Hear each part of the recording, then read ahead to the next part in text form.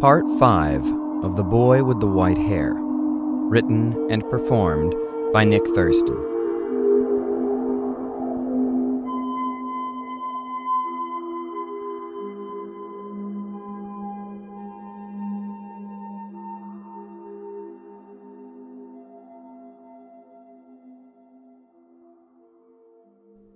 Eglass began his work immediately.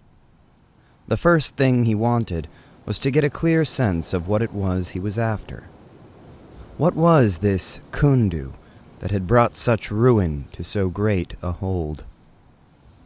The morning after his arrival, Eglass met the master of the guard in the main courtyard.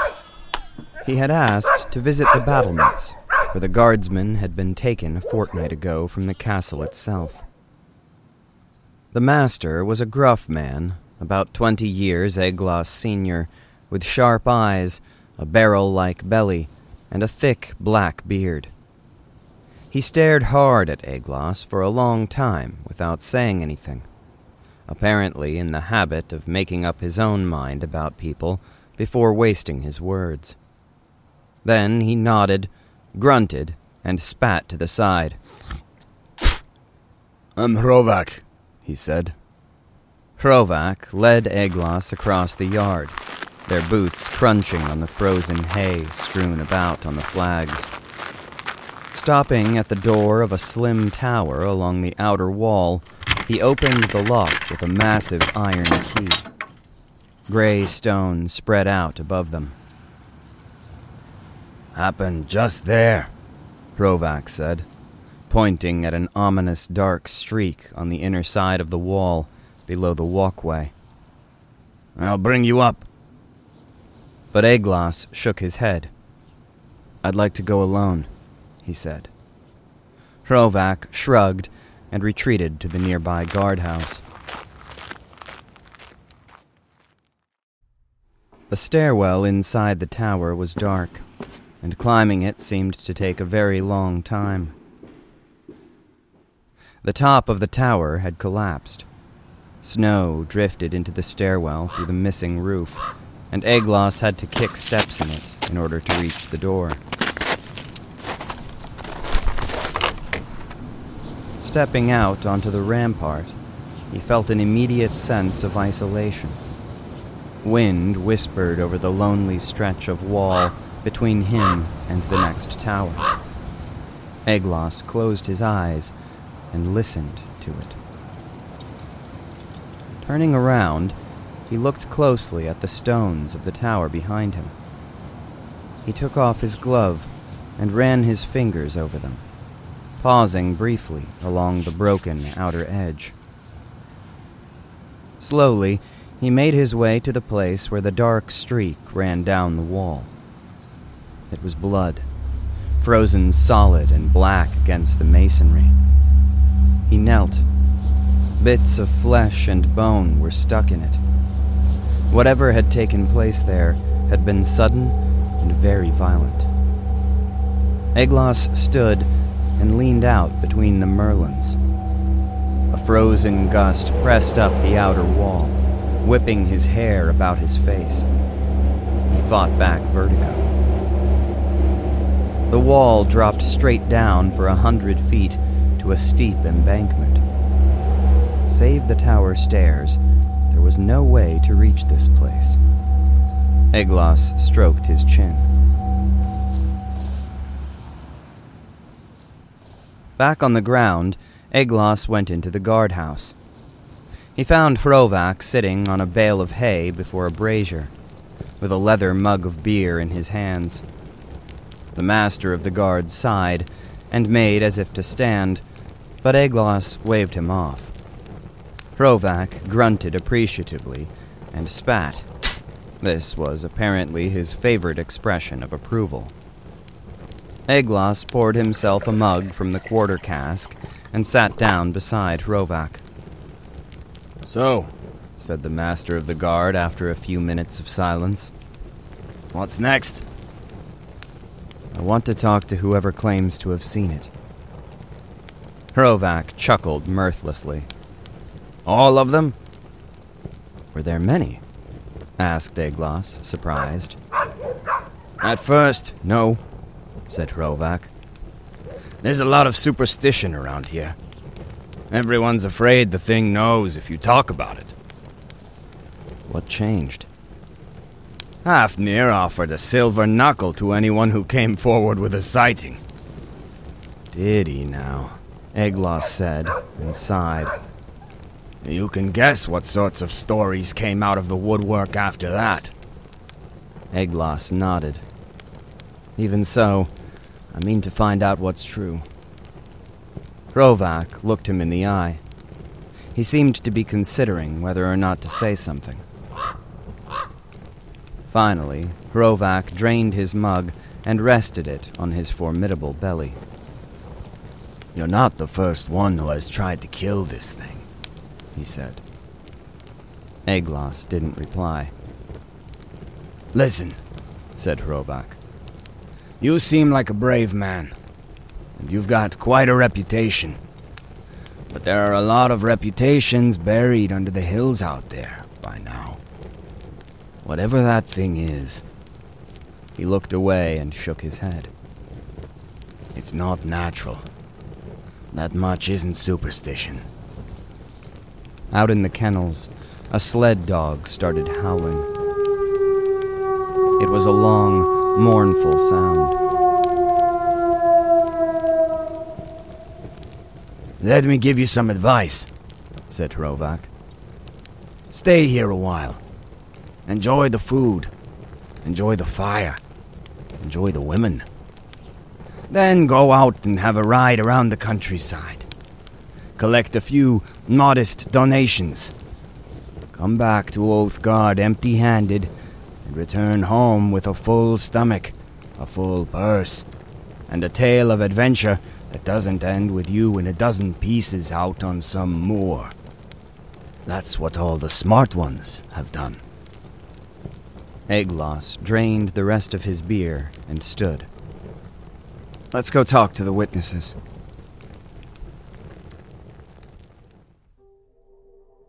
The interviews lasted all day, and the master of the guard had been right about one thing.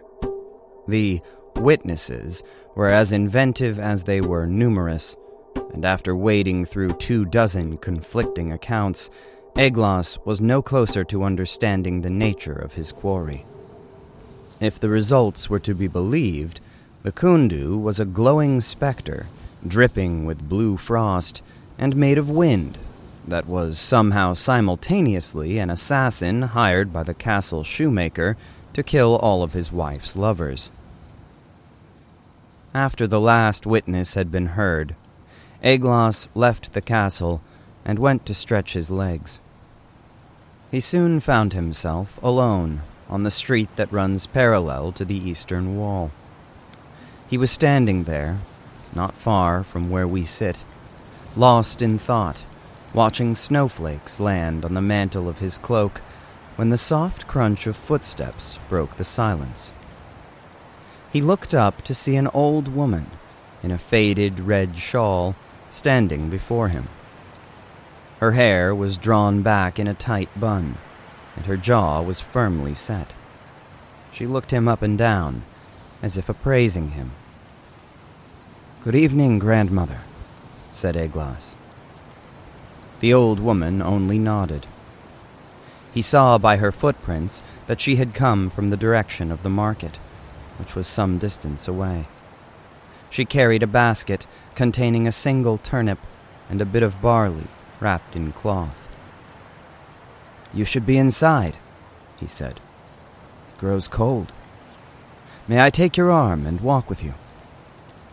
Without a word, the old woman clutched his elbow, and they went together down the street in the fading light.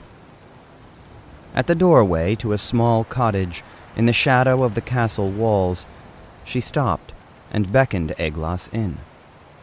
From outside, the cottage appeared dark and cold.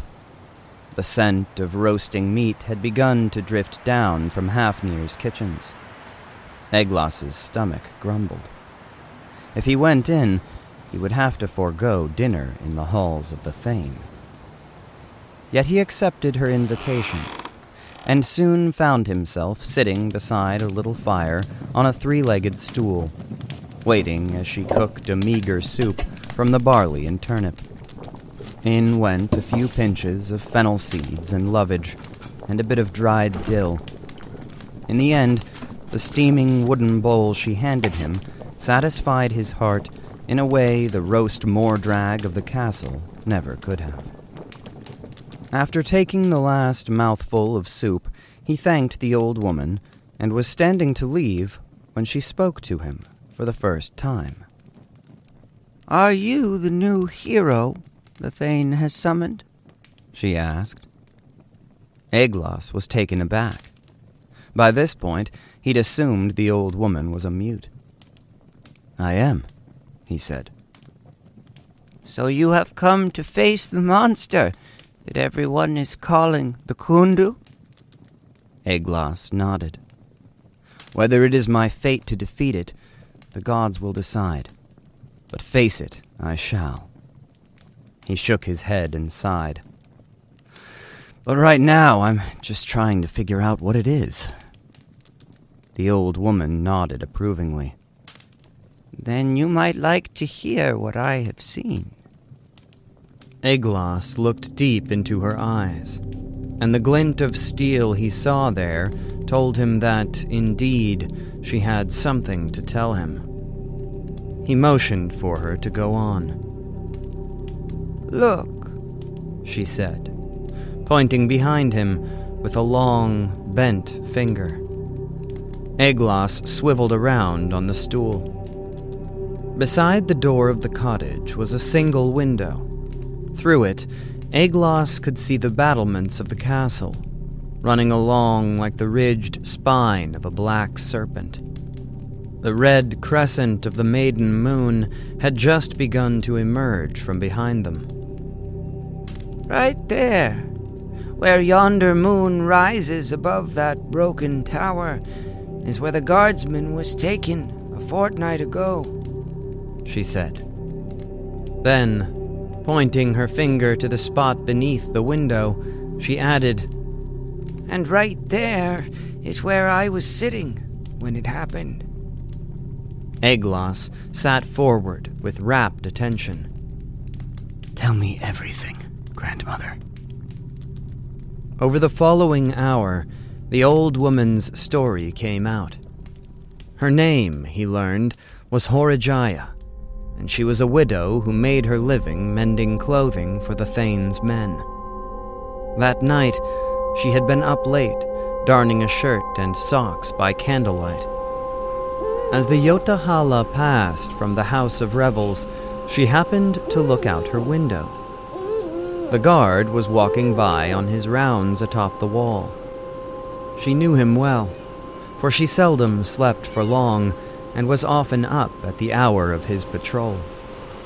She waved to him, and he waved back. She returned to her work, but a moment later she was seized by an overwhelming sense of dread. She looked back up to the window, and when she did, her mouth fell open in horror. An enormous black shadow, cast by nothing, was stalking the battlements. She leaped to her feet, and her work dropped to the floor. She blinked again and again, but the image remained. The thing was entirely translucent. She could see the constellations in the midnight sky straight through its body. Yet the mother moon was full, and by its light she could make out the vague outline of a long, sinuous body, 6 legs, and a hypnotic, swaying tail. But most terrible of all were the eyes. Pure white and unblinking, they burned in the darkness like a pair of malevolent stars. Horijaya had had no time to cry out a warning. In a single, liquid motion, the giant shadow scaled the broken tower, coiled itself, and pounced. It crushed the guardsmen to the battlements, did something to him that she could not see. When it lifted its head, the man's body hung limp from its jaws. It turned towards Horajaya's window, as if to show her what it had done, and then flashed away into the night. It never once made a sound.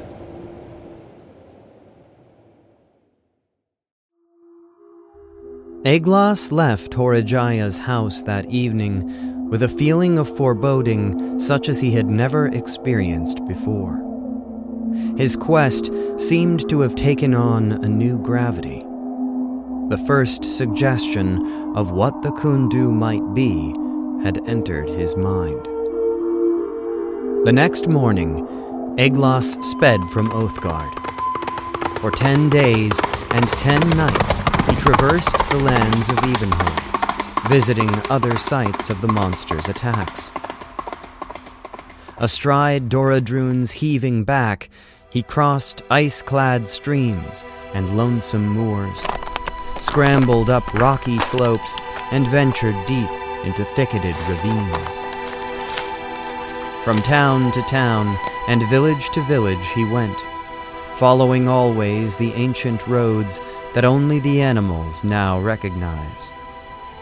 He stopped wherever the Kundu had left its mark, and began his investigation anew.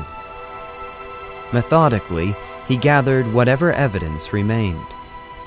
Listening at the scenes of death, he caught whispers in the language of tree and stone. Speaking to frightened townsfolk, he began to sense patterns in their stories. If we saw anything. Were it not for the evening spent at Horajaya's hearth, he would have remained stumped, for none had seen the monster so clearly as she. But as each new piece of evidence matched what she'd told him, the seed of suspicion planted in the back of Eglas's mind began to grow. I can barely talk about it.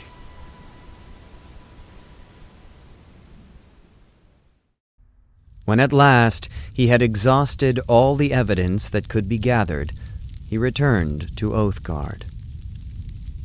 Thane Hafnir was waiting for him in the great hall. The fires were low, the hall smoky and dark. The serpentine designs engraved on the Thane's high seat writhed and danced in the firelight. Maya Esanaya was there too. She sat with her women, carving talismans out of bone. Also present were various of Hafnir's retainers, and his most experienced Woden, the same who had come to him with news of the Morai growing in the Nitikos nearly 2 decades before. The former leaned against the carven pillars with their shields at their feet, while the latter stood beside his chair, looking, as Woden always did when indoors, uncomfortable and out of place. All eyes rose to greet Eglas as he entered the hall. But Eglas's own eyes sought one among the rest. It was not difficult to spot her, for though Frirla sat in the darkened valley between 2 hearths, a halo of blue light hung about her neck. It came from the necklace she wore. It was formed of long, slender pillars of blue calcite, laid in a ring around her chest and shoulders. The stones were of that variety called koldaskadir, that emits a bewitching phosphorescence when warmed by the skin. In the shadowy hall, the bars of stone were like rays emanating outward from the star of her face.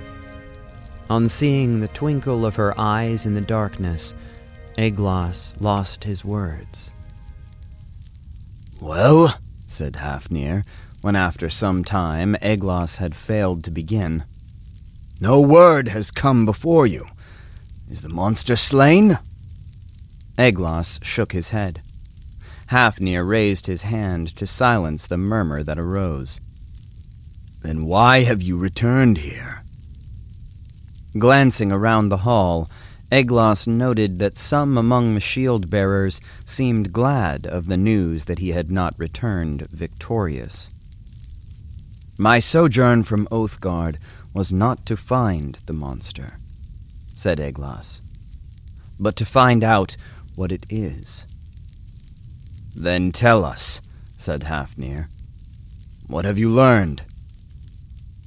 "As part of my training," Eglos began, "I learned the names and forms of the 10,000 entities that can be found in our world. I was taught to identify them by ordinary means, but also by signs unseen by others. Mutterings in the trees, beneath whose branches they have rested. The color of the water in streams they have crossed, and the taste of the wind which has kissed their flesh." The brush-browed Woden standing beside Hafnir's chair nodded significantly. "There are such divisions made in this branch," Eglos went on. "First, there are beings which exist fully in our world, and live beneath sun and moon as we do. Second are those which exist only in darkness, when night thins the boundary between this world and the next. And third are entities which live in the realms beyond, and enter our domain only when some magic has beckoned them." "To which category does our monster belong?" asked Hafnir. "None," said Eglos. "Speak your meaning," said Hafnir. Again a murmur passed around the hall. The Woden leaned forward, peering at Eglos. His eyes were black and beady in the flickering light. "There is a fourth category," said Eglos, "whose contents lie beyond my knowledge, for in this category are counted the offspring of the gods. It is to this category that the Kundu belongs." The murmur in the hall became an uproar. "Impossible!" cried one of Hafnir's retainers. "No such beings still walk the earth." "If what you say is true," said another, "you bring us not hope, but despair." "I think the stargazer from Sir Sidromar is mistaken," said a voice from the shadows.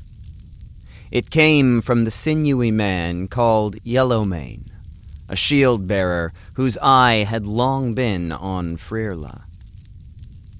"I am not," said Eglos. "Then share with us your proof," sneered Yellowmane, slouching into the firelight. "For I am afraid that your reputation alone is not reason enough for us here to believe you. By what signs did you recognize this monster born of gods?" "By those which your eyes would miss," said Eglos. "Is that so?" said Yellowmane. "My eyes are keen enough, and it seems to me that such an origin for your foe might serve as a convenient excuse for a failed hunt." Yellowmane cast a meaningful look at Hafnir and at Freyrla. Hafnir narrowed his eyes. His daughter's reaction, however, was lost in the shadows. Eglos gritted his teeth. "I have carried out my search with care and circumspection, and have gathered such evidence as can only point to what I now claim." "Then show it," said Yellowmane. "For I think it likely that you have been riding around, indulging in the hospitality of our people, and now return to indulge once more in that of our Thane. Such feasts as you had when you arrived do not simply rise out of the ground, you know, and not all receive them. A result is expected for such honors." Eglas's temper flared. For 10 days I have eaten less than a beggar, and slept just long enough to keep my wits. I have harvested your lands for information, going where none of you would dare to tread. I question whether you have kept your wits if you would test my courage, spat Yellowmane. In a flash he drew his sword. I was not given my position for want of rectitude. We shield-bearers remain here only to guard our Thane against the monster from without and the charlatan from within. Eglas did not flinch. You'll find me ready to defend against any insult, he said, staring into Yellowmane's eyes.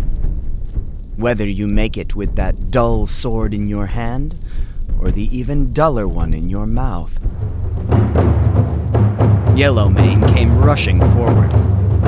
But before blood could be spilt, Hafnir stood from his chair. Put away your weapon, he bellowed. And your quarrelsome attitude with it.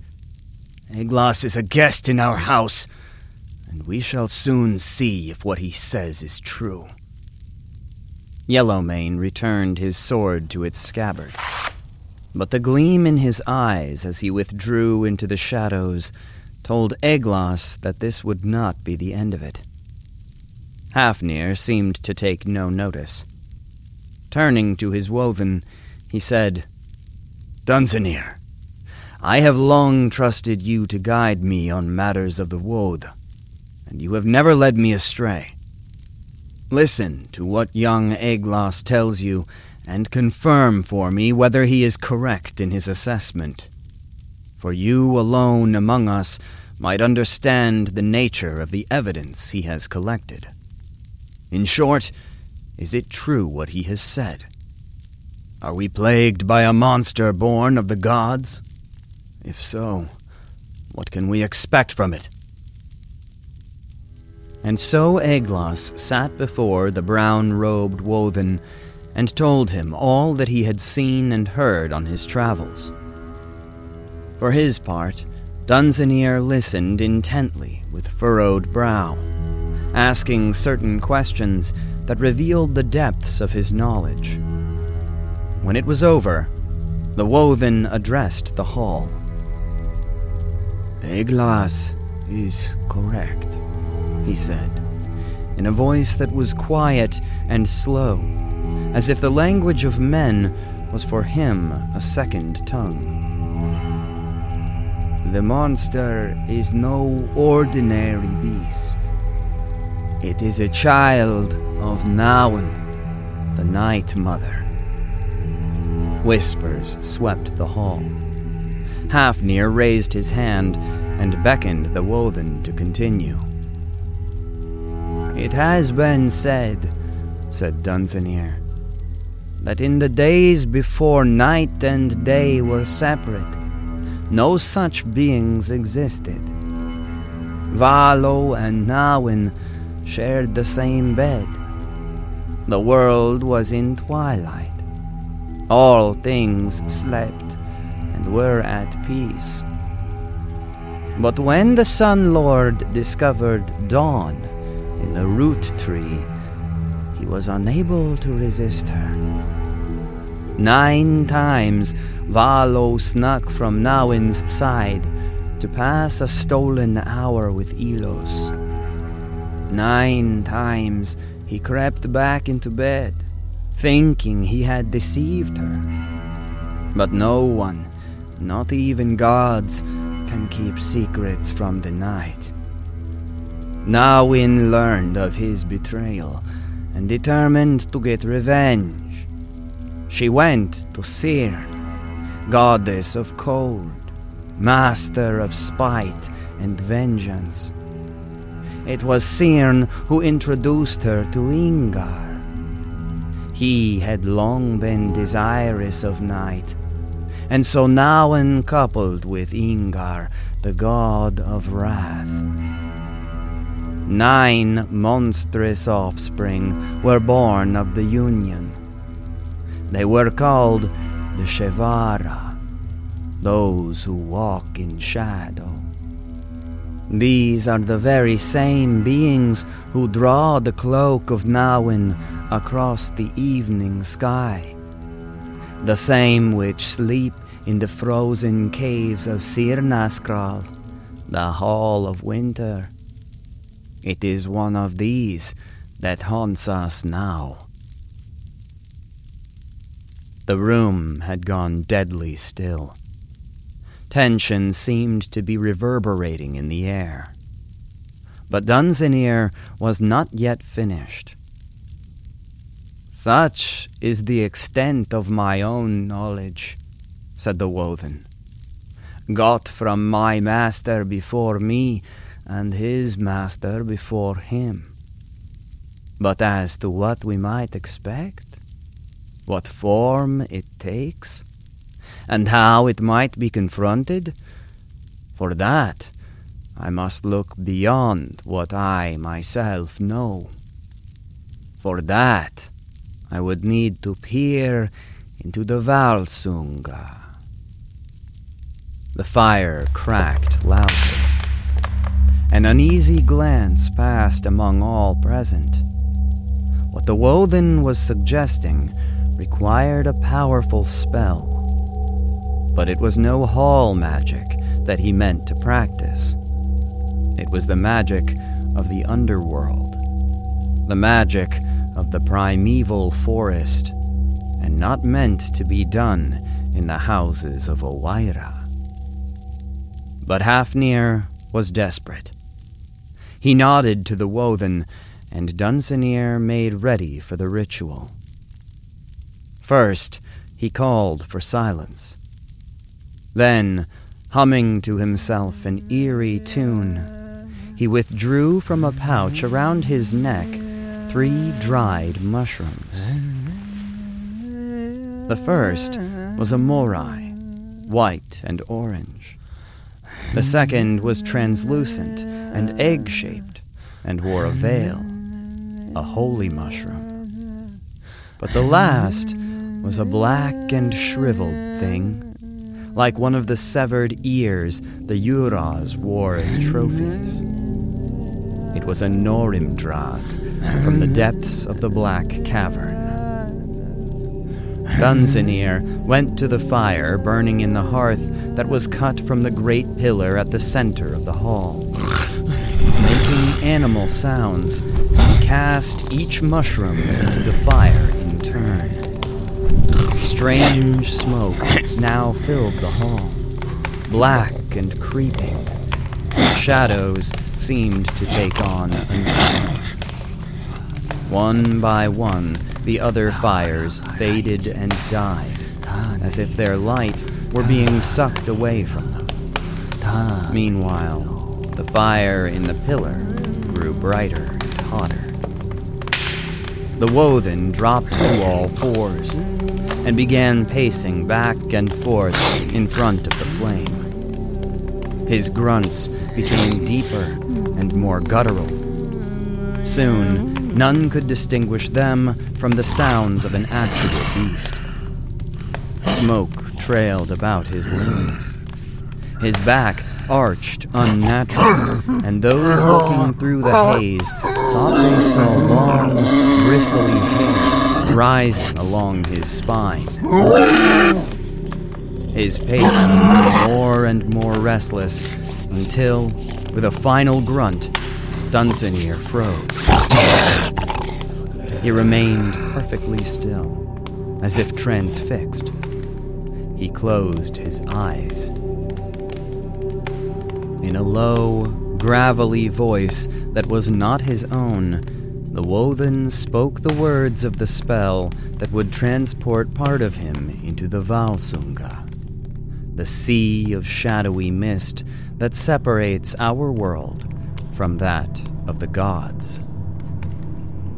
Altiga Sora, Aun Ausa Fir, Aun Ausa Ora, Aun Ausa Gird, Ultiga Sora, Ultiga Nai, Ultiga Rola, Harga Koragai.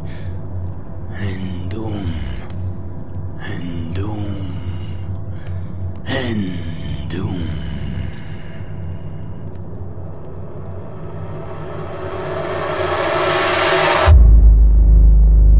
All of a sudden, there came a great crack, and the fire in the central hearth burst and went out, its embers spraying across the floor. The hall was plunged into darkness. For a few moments, only Frierla's necklace stood out from the murk. Then the Woven opened his eyes. A gasp swept round the room, for his eyes now stretched far wider than those of any man, and glowed in the darkness with amber light. His pupils had become slits, like those of a cat. For a time, the Woven looked slowly this way and that, tilting his head like an animal that has awoken to find itself in an unfamiliar place. He padded back and forth, and bent low to the ground, as if scenting it. "I see," he said in a far-away voice. An uncanny atmosphere pervaded the room. All had the sense that something had entered it that was not there before. The shield-bearers looked uneasily from side to side.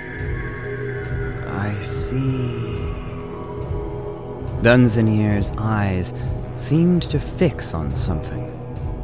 The onlookers tried to see what he was looking at, but could find nothing. Whatever it was, the Woven's enormous eyes tracked its movements. "I see a thing that moves in darkness," said Dunsinier. "It passes from one shadow to the next, as a man might pass from room to room.